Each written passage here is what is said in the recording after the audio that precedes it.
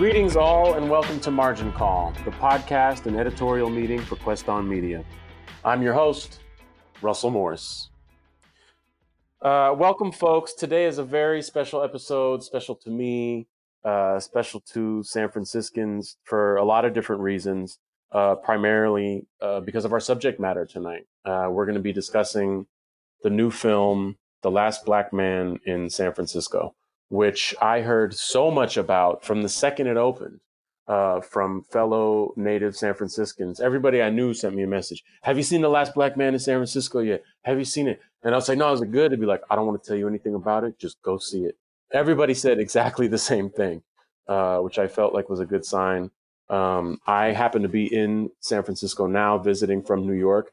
I waited until I got here to see it because I felt like it was right to see it in San Francisco. And I was not disappointed. In fact, I was very, very moved by that film. And I'm joined today, and this is part of the reason that it's such a special episode tonight, by two old friends, people I've known over 20 years, really, if you do the math, 40 years combined. Josue Rojas, who you all know, he's been on the show before. It's great to have you, man. A fellow San Franciscan from the Mission, who's also lived in the Point and Little Hollywood and all over. Real Scope Cat. And of course, Charlie, who used to be on the show a lot. It's been a minute. It's great to have you back. Another San Francisco native. I'm sure all three of us have a lot of strong feelings about this film. I'm happy to let this conversation go any direction it needs to go. And I'm sure all of us have plenty of things to say. So welcome, Josue. Welcome, Charlie. Welcome to our listeners. I think you're really in for a treat. Although I should tell people, if you haven't seen this film, we're talking about everything. So if you don't want your opinion to be tainted and you don't want any spoilers, I mean, Eming, our producer, reminded us how important spoilers are. It's not like the Avengers. We're not telling you who dies in Endgame. There's no surprise twist. It's not a Shyamalan movie, but we will be discussing details from the film. And if you haven't seen it yet and you want to wait to listen to the podcast until you have, we understand that. So with that said, everybody knows I have a throat clearing problem. I talk a lot before I talk, and then I talk more. But intro is done. Welcome to both of you. And I know that you have both seen the film, so we can just jump right in.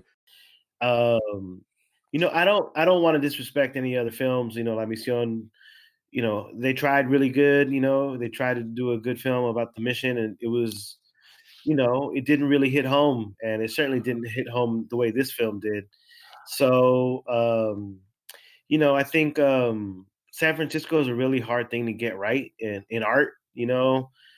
With paintings or with music or with film, particularly, it's really hard to get it right. And I think that's the magic of what they did. And I think, we've talked a little bit about, this photographer, Ted Paszynski, who was a really big influence on a lot of different skaters and artists and photographers and thinkers.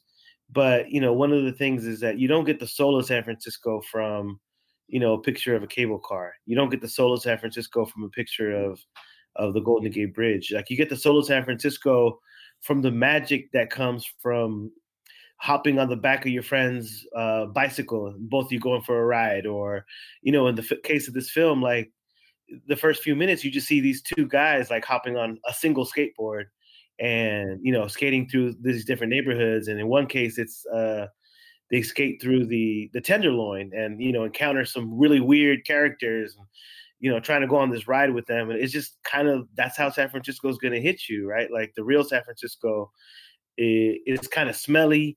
It wants to interact with you. Sometimes you don't want to interact with it. And then you realize like how charming and funny everybody really is. And sometimes it's dangerous, but sometimes it's all love. And, sometimes it's just mixed.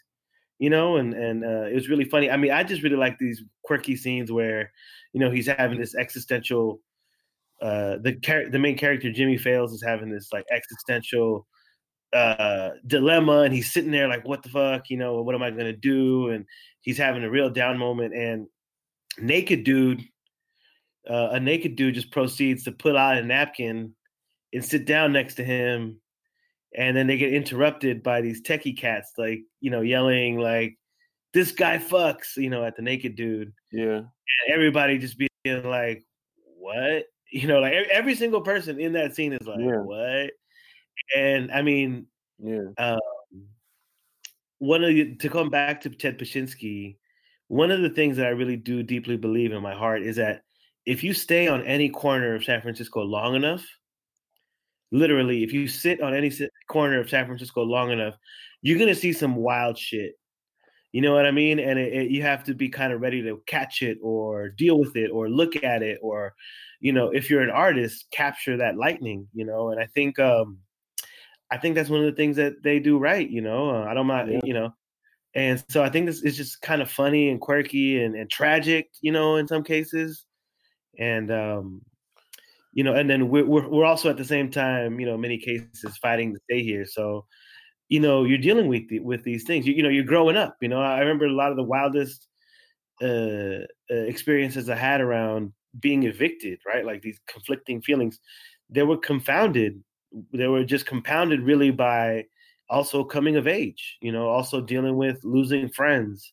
Yeah. So it was just all these things all at once, and I mean, it resonated with me, and because of that too. These mixed moments. Kind of a I lot mean, all at once. I'm really glad you mentioned the scene with the nudist. It's one of my favorite scenes in the film, even though it's kind of inconsequential in a lot of ways.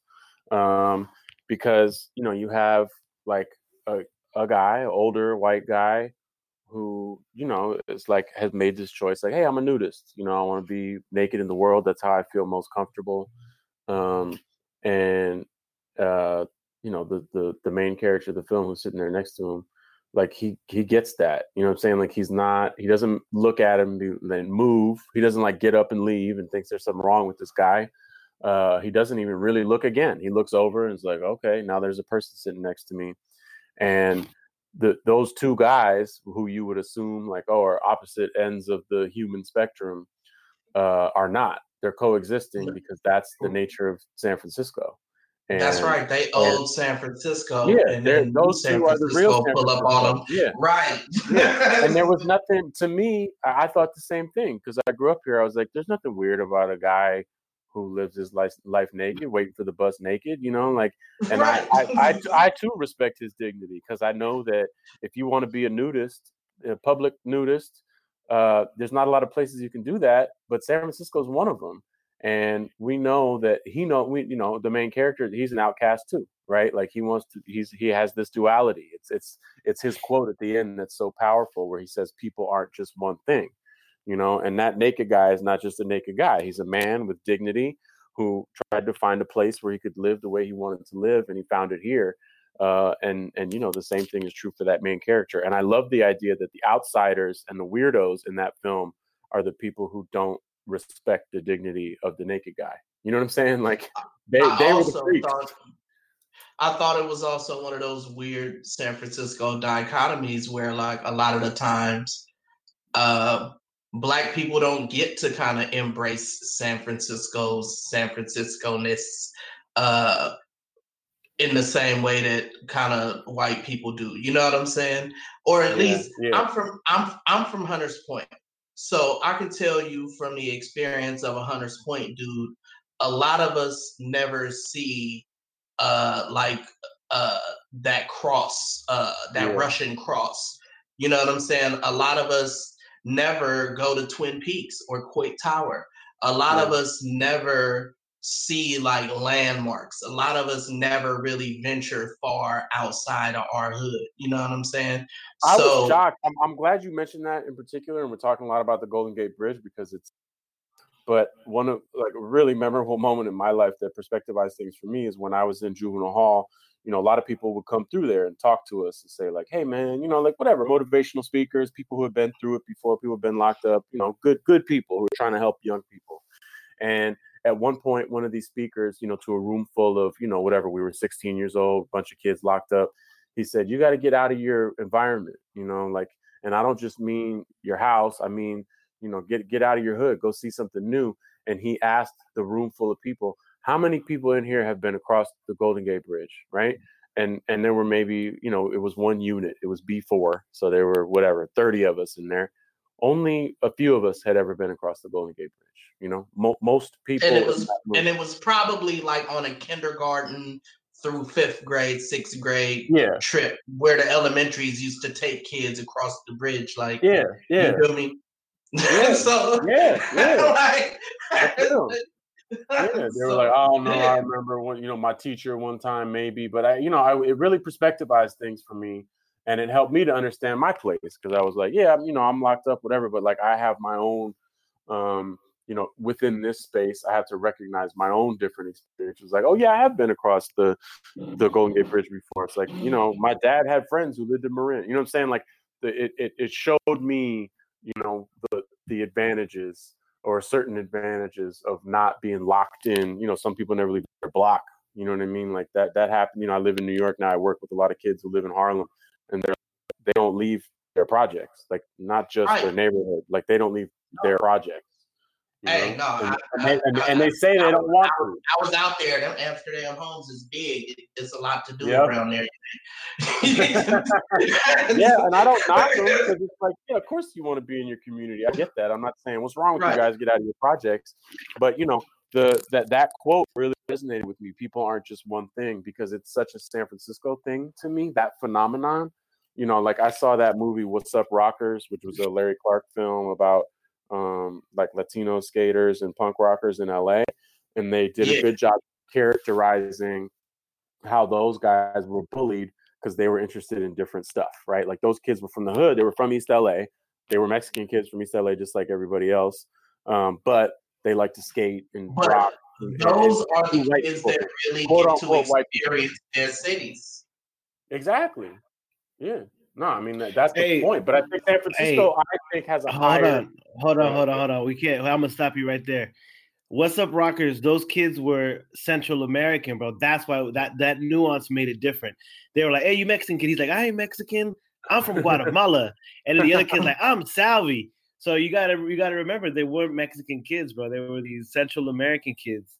That's so true. Honestly, bro, can I just say one quick thing? I think the name of the game. The name of the game is nuance, and there's just all this different layers of stuff that they threw in here that was just so dope. The idea of, people aren't just one thing, man. And I think, you know what? It feels like, you know, like sleeping in the back of a car. Like a couple characters in there are sleeping in the back of a car, or I think the characters, just to kind of address the one thing, because I want to get into this with you, Russell, these guys are like sharing a room, right? And about the director and Jimmy, Joe Talbot and Jimmy. And I think when they were on hard times and one of them didn't have a place to stay, he would let the other dude crash, and then they would alternate. One dude would be on the floor and one dude would be on the bed. And then when they would switch off, and one dude would be back on the bed and one dude would be on the floor. And they're doing, like, the characters are kind of doing that in this movie. And they're kind of dealing with, you know, just kind of not having the home in this different way where they're kind of sharing what they have. And I thought that part was really, really kind of unique. So as I said, gentlemen, to almost universal laughter, I have a lot of theories about this film. And we've done a good job identifying what they got right about San Francisco. But independent of this being a great film about San Francisco and all the themes that raises about gentrification, it's really a film about masculinity. You know, I mean, I've never seen many of the things that I've thought about and questions I've had about being a man, being tough, being aggressive, fighting, captured so well. So I don't know if you guys had that feeling, but I really was very, very moved by the deconstruction of like a scene of men arguing, one man challenging his friend and saying he's not hard enough, and another one, trying to push back against that while still being perceived as soft. The amount of times, is it Jimmy? Jimmy and Mont. Jimmy and Joe. Jimmy and Mont. The amount of times we see Jimmy consider going back to beat somebody's ass and not doing it. You know what I mean? Think about that. And you know he's not soft, Right. right? Like He we know, comes like from the same background. Exactly. He can throw him. Like he was in group Yeah. home. You know what I mean? Like he knows. Monty, he's not interested in violence, and he probably doesn't have a gift for it. But I think Jimmy was different because Jimmy, we see him consider it and decide Right. against it.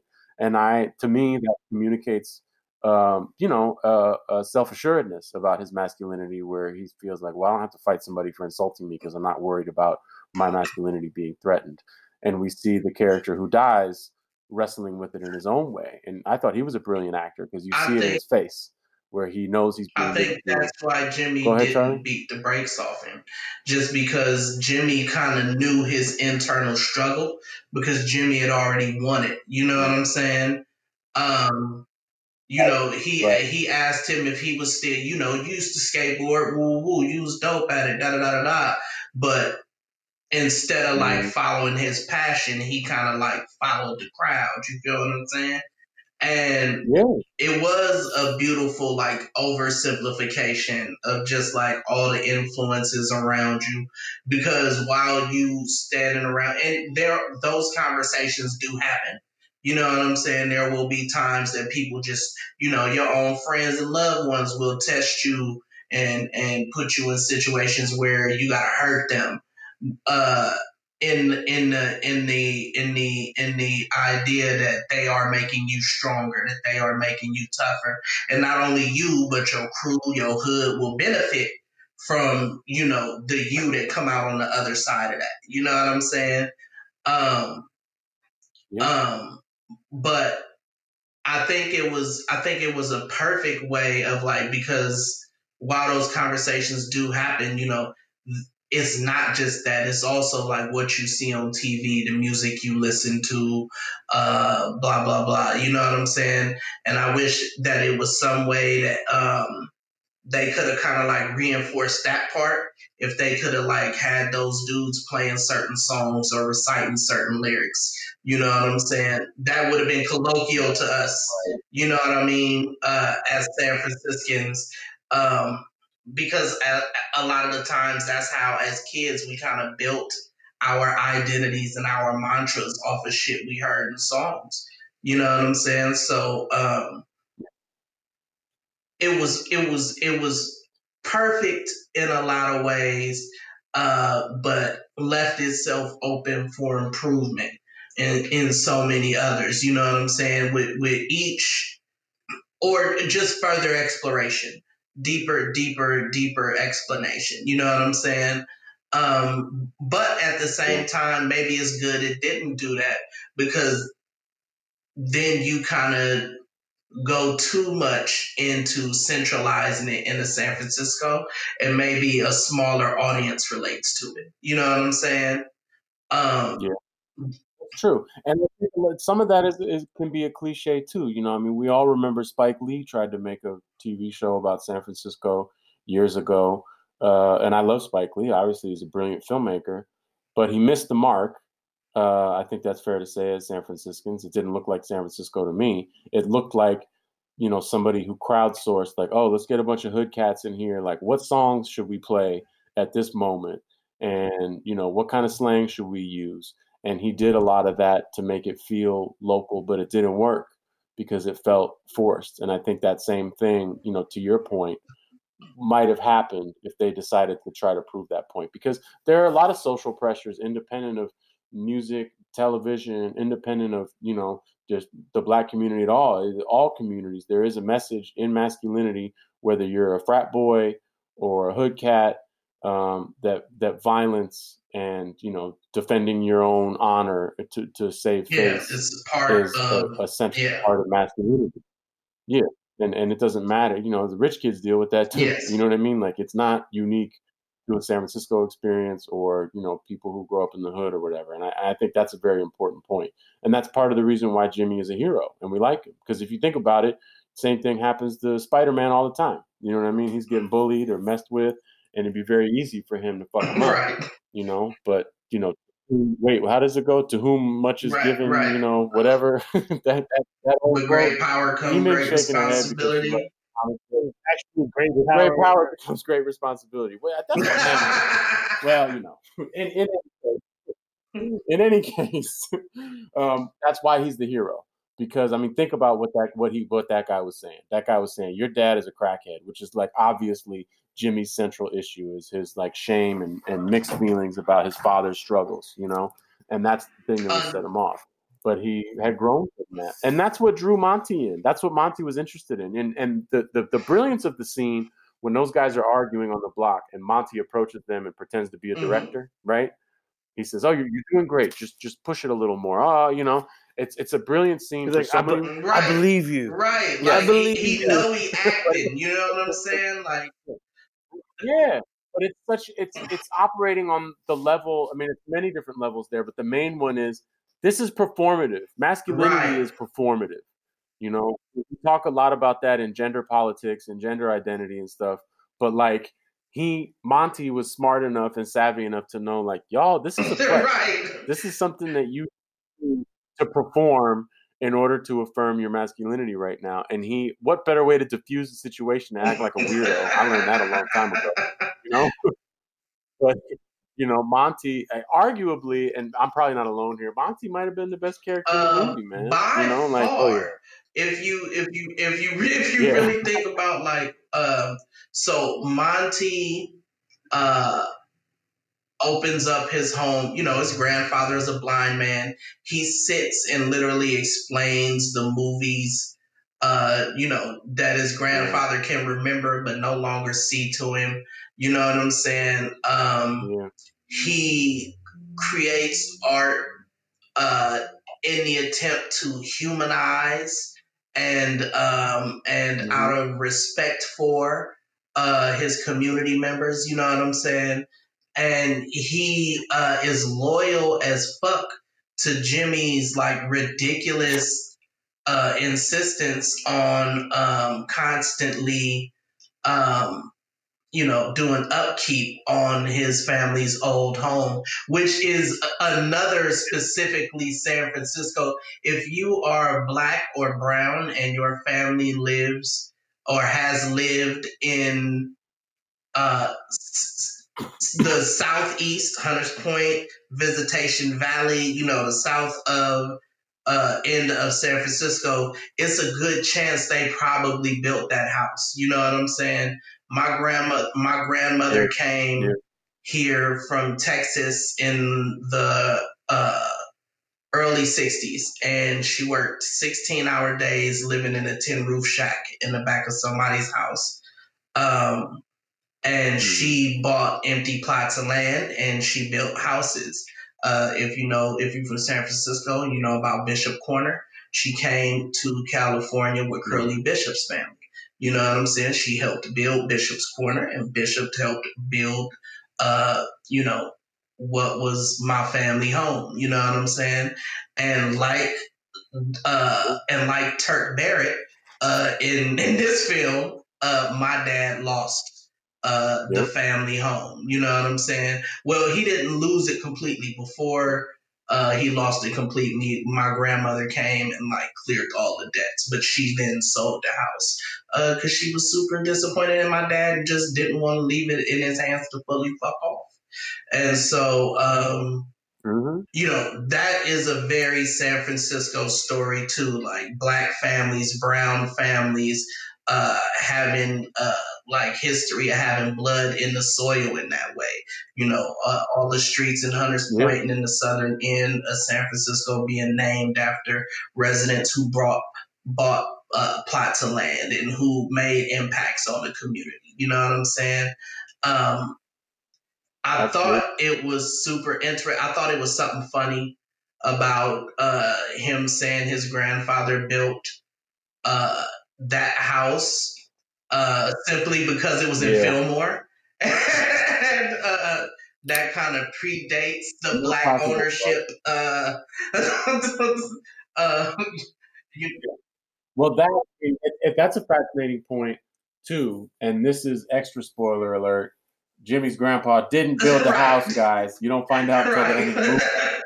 but Jimmy's grandpa, every family has lies like that we kind of know our lies, or maybe we don't, or they come out later. But that one was particularly telling for me. And this is kind of back to the point of what we call gentrification, whatever we're calling that now, because his insistence was, hey, they talked about Japanese internment. They said this neighborhood, this was right. Japanese people.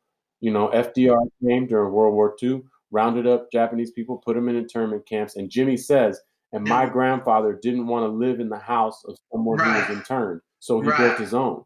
So, in a lot of ways, it was a fammy lie. That's right. their interest. Because our family was complicit in the bullshit. They were. You know what I'm saying? And that point to me kind of reveals this larger point about levels of gentrification, like who quote unquote belongs here. When you're like us, we're natives, right? So we say like, all right, well, if you weren't born here, like, are you really a native or whatever? But then what does that say if you're an immigrant? Let's say you came here, Josue came here and he's a little kid, right? Does that mean he's less of a San Franciscan? No. And then I look at other levels of gentrification and, previous generations of people who came here. People come here for the same reason that the naked guy came here. They have a lifestyle, they have a dream, and San Francisco is the place that can accommodate it. And I use this example all the time when we talk about gentrification. Castro District, right? Like, we're really proud of that. I'm very proud to be from San Francisco, which was a place that was one of the first places in the country to say it is safe to come here and be gay, right? You can live your life, you can be out, you can be public, and you can build a gay community. It's one of the things I love about San Francisco. I'm not alone in that. However, the Castro used to be a working class neighborhood. It got gentrified. That was where, and it got gentrified, but it got gentrified, right? We say the same thing about the hippies. Oh, we love the hippies in San Francisco, man. Summer of love. Well, guess what? Haight-Ashbury was a black district. It was just another part of Fillmore. That's where my stepfather is from. So yeah, exactly. And they still have. What are we saying? Are we saying, oh, we shouldn't have in here? We shouldn't have the hippies? It's like that's stuff that we love and embrace. San Francisco is 7 miles by 7 miles. There's only so much room for people. If you open your doors, just like America, it's just like the anti-immigrant argument. It's like, oh, we don't have enough, this and that, or new people shouldn't come. It's like, well, where do you draw the line? Who do you want? Who don't you want? I know that the current circumstance is different because it's all rich people, right? It's all people who made a lot of money in tech and they're displacing poor people. And that's a different argument. Those gay kids who took a Greyhound bus from the South so that they could have a place to be safe or whatever from their small town. They didn't have a lot of resources. They built them once they got here.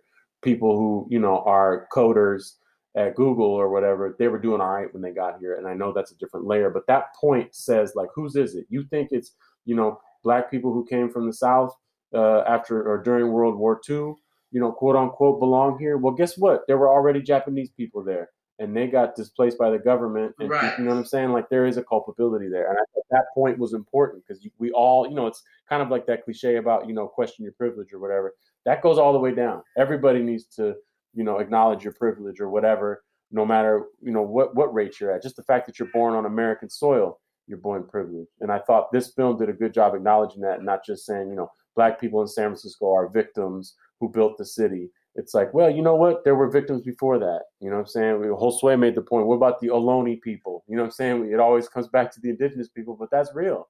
The only ones that really have a quote unquote claim to this land are the people who were here before any, colonial entities showed up. But that's a different show. I just wanted to make that point about that family life. It was super striking to me. Like, so my stepfather still has the family home, my pawpaw's house in Fillmore, or the Upper Haight. It's on Oak and Stanton. Like, prime real estate, my guy. You feel what I'm saying? It's a 3-story, like, multi-unit home worth the big bank.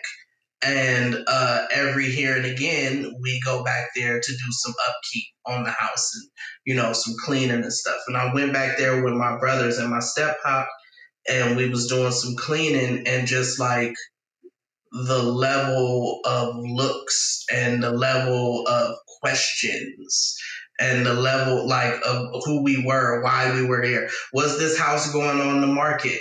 You know what I'm saying? it was super crazy. You were and Jimmy. I was Charlie, I was Jimmy in that situation. You know what I'm saying? And it was super weird to like watch him do that in the movie, but know that his family no longer had the home. And then when you find out later in the movie that he had only lived there up until the age of 12, like, and that she had literally owned, the white woman had literally owned the home for as much time as he had spent in it. You know what I'm saying? And you saw her tears and her emotions and her connection to the house. You know what I'm saying? You know, you start, before you find out that Jimmy's granddad didn't build that house, you start to have some questions about like his rightful ownership. You feel what I'm saying? And it wasn't, they didn't guide you one way or the other. Like they just told the story and kind of let you come to your own conclusions. You know what I'm saying? I think that's one of the real beauties of the film and the successes. You know, I saw it today at the New Mission Theater. I still call it New Mission, the Alamo Drafthouse. It was great. I had a wonderful experience. That's its own gentrification conversation. Is, you know, that movie theater. Gentrification brings cool shit. You know, what are you gonna do? You know, what are you gonna not do? Right. So, but I saw it with, well, we all know Ella. That's Cliff's daughter. She's 15 years old now. She's a high school student. And I wanted to see it with her because she's a San Francisco native, but she's a young person, right? So when we talk about this, we're all talking about nostalgia. Oh, I remember when this used to be that, and this changed, and that's that. And we forget, you know, it's like, you know, there are kids now who are 15 who came up in that world, and they have their own connection and love of this place. Like to her, the New Mission Theater, that's her neighborhood theater. She lives in the Mission. You know what I mean? She doesn't think like Josue does. Damn, this used to be a dusty ass trap where we could watch Teenage Mutant Ninja Turtles for $5 or whatever. You know what I mean? Like, no, I mean it was still my neighborhood theater. That's exactly what it was, and that is what I thought. Ninja Turtles, to use an example, which apparently isn't accurate. No, it was actually literally that's it. But I wanted to see it with her to get her read on it, because another really interesting thing about Ella is that, you know, she's raised by parents who are like, you know, very conscious people. You know what I'm saying? They're like very progressive people. And the response from her has been like, you know, especially her mom, you know, Carolyn, you know Carolyn very well, Charlie. She works at City Hall. She's fighting for all these progressive initiatives. But Ella's response, because she's a young person, is like, I'm tired of going to protests. I'm tired of going to poetry readings. I'm not going to any more. You know what I'm saying? She's stating her independence. She's like, that stuff's corny to me, right? So I was curious what her read on this movie would be. And she said, you know what? Initially, I didn't want to go see it because my mom was so excited to see it, because she thought it was about gentrification and it was going to be this woke political movie. And Ella was like, I don't want to see stuff like that anymore. I'm over it. Like, I understand those issues. I don't need anybody to, you know, lecture me about it. And she said the success of the film and the reason she did like it is that it wasn't, quote unquote, about gentrification. It wasn't a film where, you know, everything is, you know, painted on the wall in big red letters. It's a subtle film about friendship and masculinity and place and home that illuminates many of those themes without beating you over the head with them. And I wanted to ask you, Josue, because you've done so much work in the Mission District around what we call gentrification. You know, did you feel like, you know, this film needed to be more overt about what displacement is and what gentrification is and be more of a woke political film? Or is it more effective, you know, because it was just a film about friendship and home? Or neither of those? What are your thoughts on that, Josue? All right. So this is what I'm going to say. Firstly, remind me to tell you the Sandy Close connection before I finish. Word. But we just recently had, so I run a nonprofit called Acción Latina, and we brought together this group called Los Siete. Los Siete celebrated its 50th anniversary this last couple months, this year. And so Los Siete, it had a connection with all of this stuff. It's been happening. It's been 50 years of an anniversary. So we've been dealing with gentrification for 50 years. And they were talking about the birth of BART, what BART brought to the mission, right? And so we had this panel with all these elders, and they were talking about what brought people together. And this is one thing that really shocked me. Here's one thing that all of these movements have in common, right? Black Panthers, the Stonewall riots, Los Siete, Black Lives Matter, and several other movements. I forget what the other ones were. The one thing that they all got in common is that they were reactions of people of color against police brutality, right? Stonewall, police brutality. Black Panthers was the Black Panther Party for self-defense against police brutality. Los Siete, 7 Central American men in the mission who were blamed of killing a police officer, which they did not do. That was police brutality because the police were overstepping their authority and blaming these young people. Stonewall, right? Police cracking down on homosexuals and the gay clubs, and it became a movement. So Black Lives Matter. So that leads us back into now. So police brutality it's an enforced something, right? It's not enforcing the law. It's enforcing in a very real way erasure of real peoples. And people are reacting against that and they're being galvanized towards this thing. And I think in many ways it's against this erasure.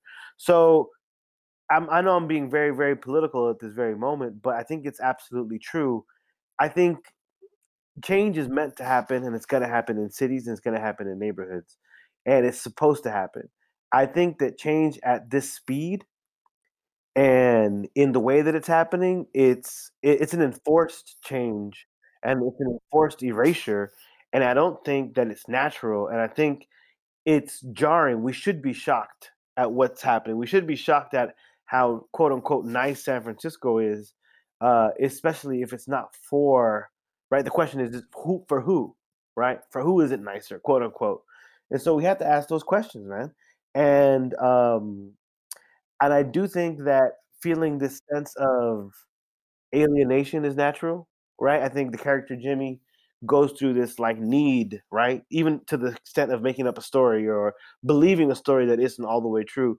This need to gap this alienation, right? This need to bridge this not belonging with this story, you know. And I think that was really powerful because we do tell ourselves that, right? It's like, oh, I've been here since way longer, or I've been here since before, and I think it's important to have those conversations. I also think it's really important for us to hold our values sacred as San Franciscans. So San Francisco is a great place to be yourself. And if a bunch of people who don't believe that come to San Francisco, then it's no longer a great place to be yourself. So we have to really draw the line on letting people know what our values are. At the very least, being vocal about what our values are and what makes San Francisco special. And I think that movie does this. This movie does that. It celebrates that in a way that doesn't preach. You know, it's not propagandistic in that sense. And so I hear Ella. I hear what Ella's saying. I just wanted to jump in on what you just said about it being unnatural, like the kind of how there's always kind of like an evolutionary shift in populations and places, and how what we experiencing now is unnatural. It's like what we are experiencing is like a human climate change. It's like wow. It's like an unnatural progression, completely it's man-made, you know what I'm saying?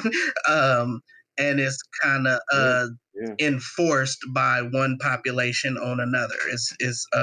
But we don't, outside of like rich and poor populations and like strong governments and weaker populations, you know, those are the only two areas where that kind of behavior is accepted anymore.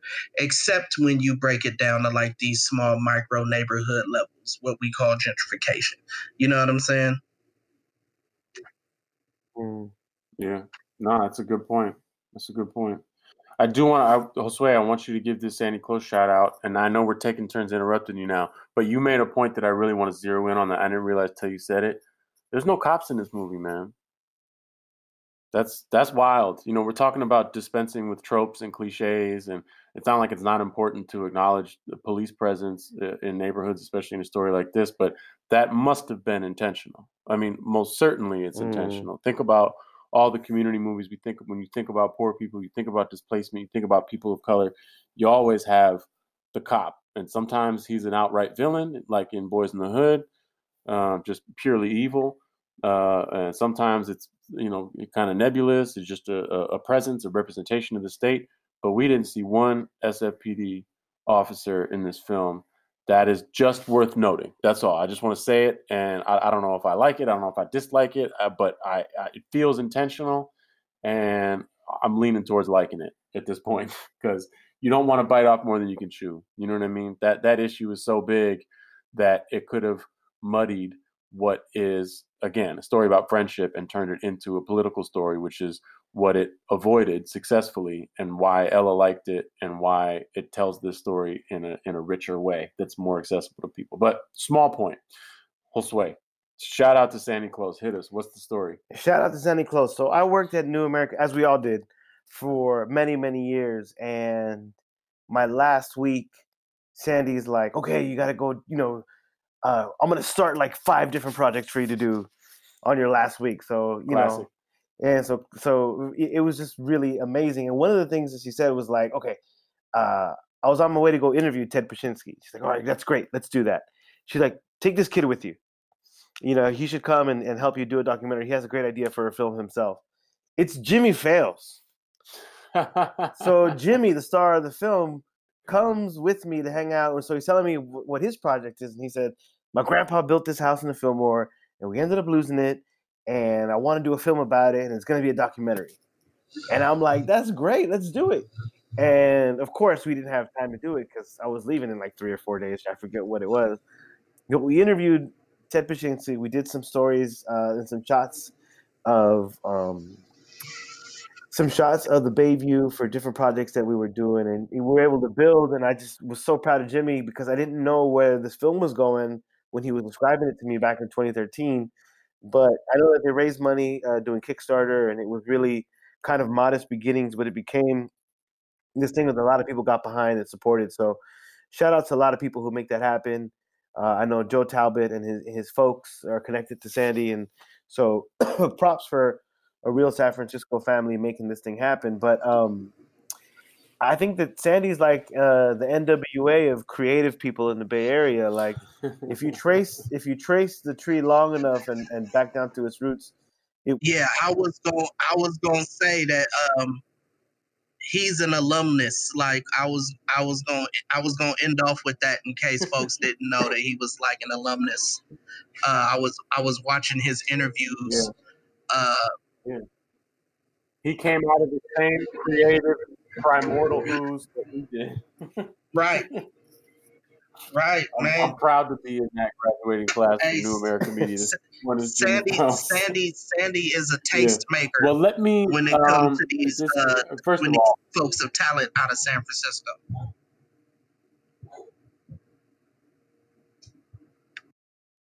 It's true, man. And when this film inevitably wins Best Picture at the Academy Awards, Sandy will then have 2 Academy Awards.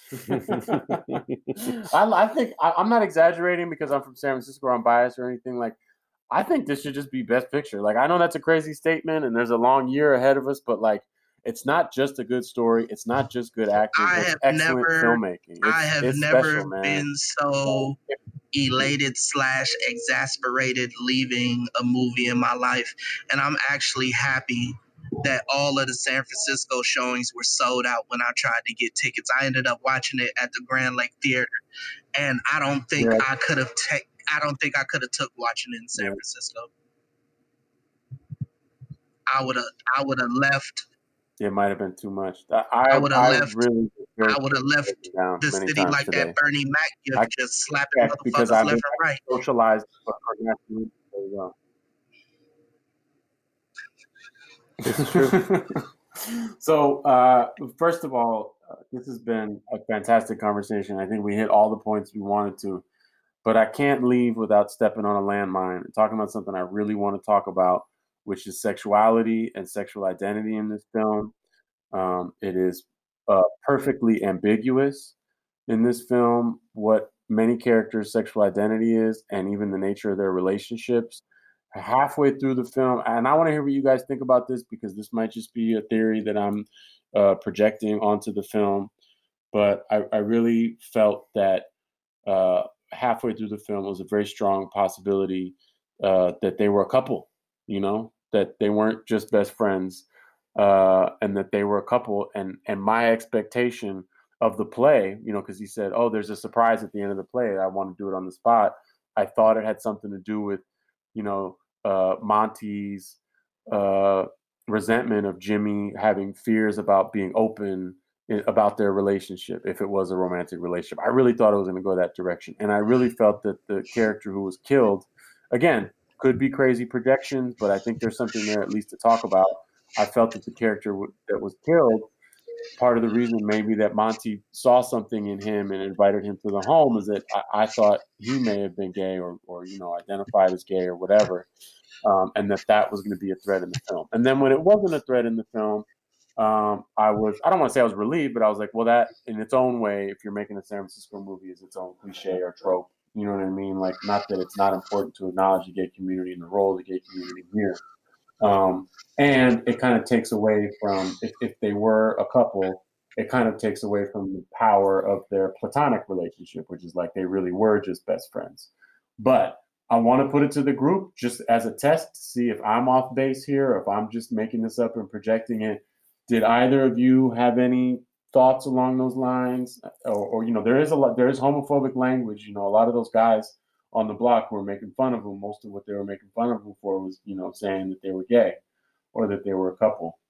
Am I off base here in this theory? Is there something there? Either you guys, Josue, Charlie, thoughts? Am I crazy?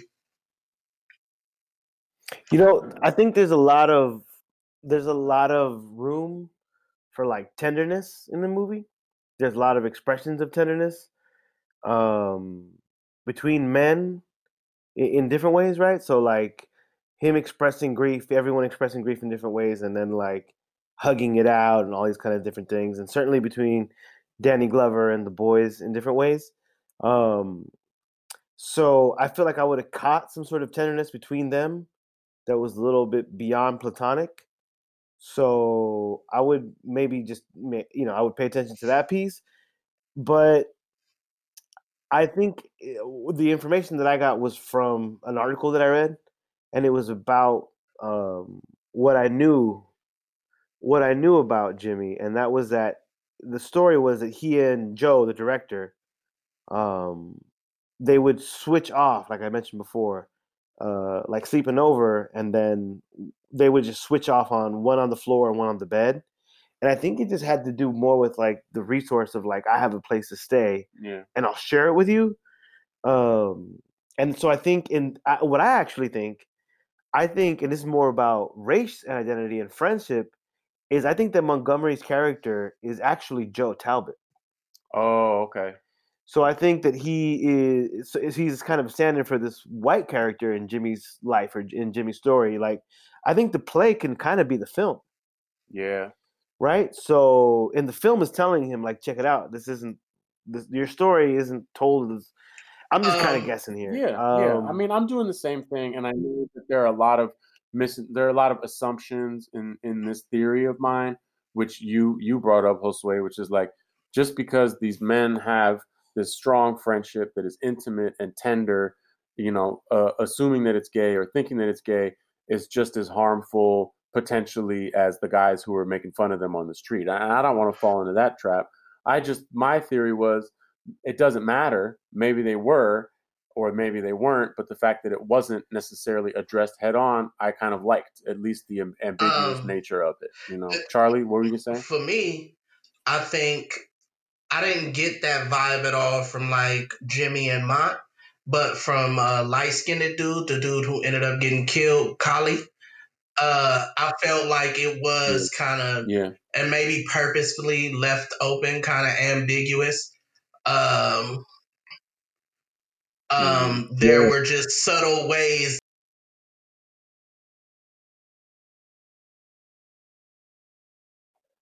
I was just gonna say really quickly, like in the scene where he's being accused of being soft, right? You see his stature, so he's like a big dude, right? So it's not like he's getting picked on because he's small or he's weak or something, right? He's a big dude. He's much bigger than the dude who tells him to punch him. He's like a full foot taller than him. And I think that's like he doesn't assert his size. He doesn't assert his physique in that way. And I think for the smaller dude, you know what I'm saying? It might have been a little bit of like little man complex there. Just like, you know what I'm saying? Yeah. Being a smaller dude, I know that I've had to, on occasion, kind of step outside myself and do things I didn't want to do. But I felt like long term, if I did them, folks would know not to fuck with me. You know what I'm saying? So, I got that. You know what I'm saying? And with Jimmy and Mont, I really loved and appreciated like the like Josue said, kind of the tenderness and the genuine like love and beauty of their friendship. And it reminded me of friendships that I've had with friends, you know. So as the movie ended, Kriya looked at me and she was like, "That's your story." And wow. A lot of different scenes, like were scenes out of my life, scenes I could heavily relate to, like having a house that and for me, I didn't have to go anywhere to see it. Like I stayed in Hunters Point for the most part, up until I didn't. And I would pass by not one, but like multiple homes that my grandparents on both sides, and parents, owned and lost at different points. You know what I'm saying? And, you know, it had always been a goal of mine when I was younger to like get those houses back. And it wasn't until I was maybe like 27 or 28 when I realized like I would have to ball all the way the fuck out. And what's most likely is that I'll never have the money to like buy those homes. So like I have to rebuild kind of that legacy. I have to, you know, rebuild like the kind of family home thing. Like I have to provide that for my kids. I won't be able to kind of rely on previous generations for that. And so you know, there's the scene where he was sitting on the bus and looked up and his mom was in front of him. Like that exact thing has happened to me before. I've seen my mom for the first time, like after a year or a couple years on the bus. I've seen my mom for the first time after a year or a couple years in jail. We happen to have court the same day. You know what I'm saying? Like, it was yeah, I mean, I really I think that I think if you think about our story, if you think about our stories respectively, and we've known each other a long time, so I feel like I have you remember Cash and Dom, a pretty good understanding of our respective stories. You remember Cash and Dom? I used to crash on the floors at their houses. You know what I'm saying? Yeah. And so like you know, but Dom in particular and I had a very I wouldn't have characterized it as tender then, you know what I'm saying? But it's rare that you experience with a man the level of vulnerability and trust that I had with that dude, which is why I named my youngest son after him. You know what I'm saying? So I thought it was beautiful that you was able to see like that tenderness and that level of friendship like kind of captured without sexuality being thrown into it. But at the same time, I do feel like the question was explored though with Kali's character. Because when he was sitting up in the sauna with them, it was super cool. He was chilling, blah, blah, blah, blah, blah. But then the next day or whatever, when he was with the dudes, he literally called out that moment and was like, y'all be sitting up there naked with each other like some faggots. Woo, woo, woo, woo. You feel what I'm saying? Probably because he was there. Yeah, right. And like he had his own, but he didn't. You know, he left that part out. You know what I'm saying? He didn't say we. Yeah. No, you know what I'm saying? Was sitting there butt ass naked. He said y'all. You know, y'all. You know what I'm saying? It's an important point, and I think you're right. If there's any character, if there's a person there to have a discussion about sexuality or presentation or insecurity or whatever, I think it might be his character, the one who died. I'm obviously going to watch this movie, 10 more times, so I'll be looking more closely for those kind of clues. I just thought it's a big part of masculinity. Whether or not those characters were gay is kind of irrelevant. It's a big part of masculinity, this thing that we grow up with the fear of being perceived as gay. No matter how you feel about gay people, even if, you know what I'm saying, even if you're not homophobic, there is still such a strong energy among men and such a part of masculinity. Distance yourself from tenderness, things that we would want to do. Yeah, I think that's a lot of it is that's how we're introduced to the idea of homosexuality. Is presented to us as something soft or something like less than manly. Like that's the first time you hear the word is probably somebody accusing you of being it for you not doing something masculine enough. You feel what I'm saying? Yeah, exactly. And it's a message that so many of us get that is really, it's awful. It's one of the things about masculinity that limits us. There are a lot of great things about masculinity, which is why I always push back against the phrase toxic masculinity, because there's another side to it that should be celebrated. But one part of it that really is so damaging is that fear and distancing around sexuality that prevents us from having meaningful, intimate relationships like we saw in the film.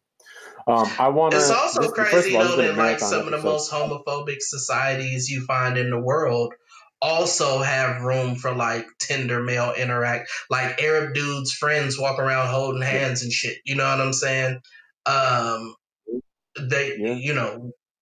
It's a human thing. You know what I'm saying? Like we love each other. You know what I'm saying? We got to find a way to play it.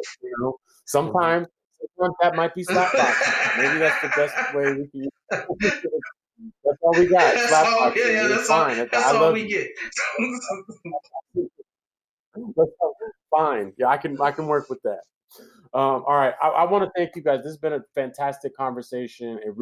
This film filled my heart. It gave me so much to think about, and it's kind of like seeing it again, talking to you guys, people who I love and care about, who I know had similar experiences and different experiences. This has really been a personal joy for me. For our listeners, thank you for staying with us. If you've seen the film, if you haven't seen the film, I encourage you to go see it right now. Even if there were spoilers are meaningless in this film.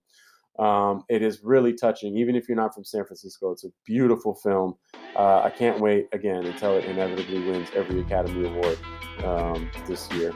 So thanks to you guys, both of you, Josue and Charlie, for coming in for this conversation. Thanks as always to Yiming, our producer, who really had a night tonight, man. We thank you for hanging in there. We get to chatter and laugh, and you're the one who has to make sure this all comes together.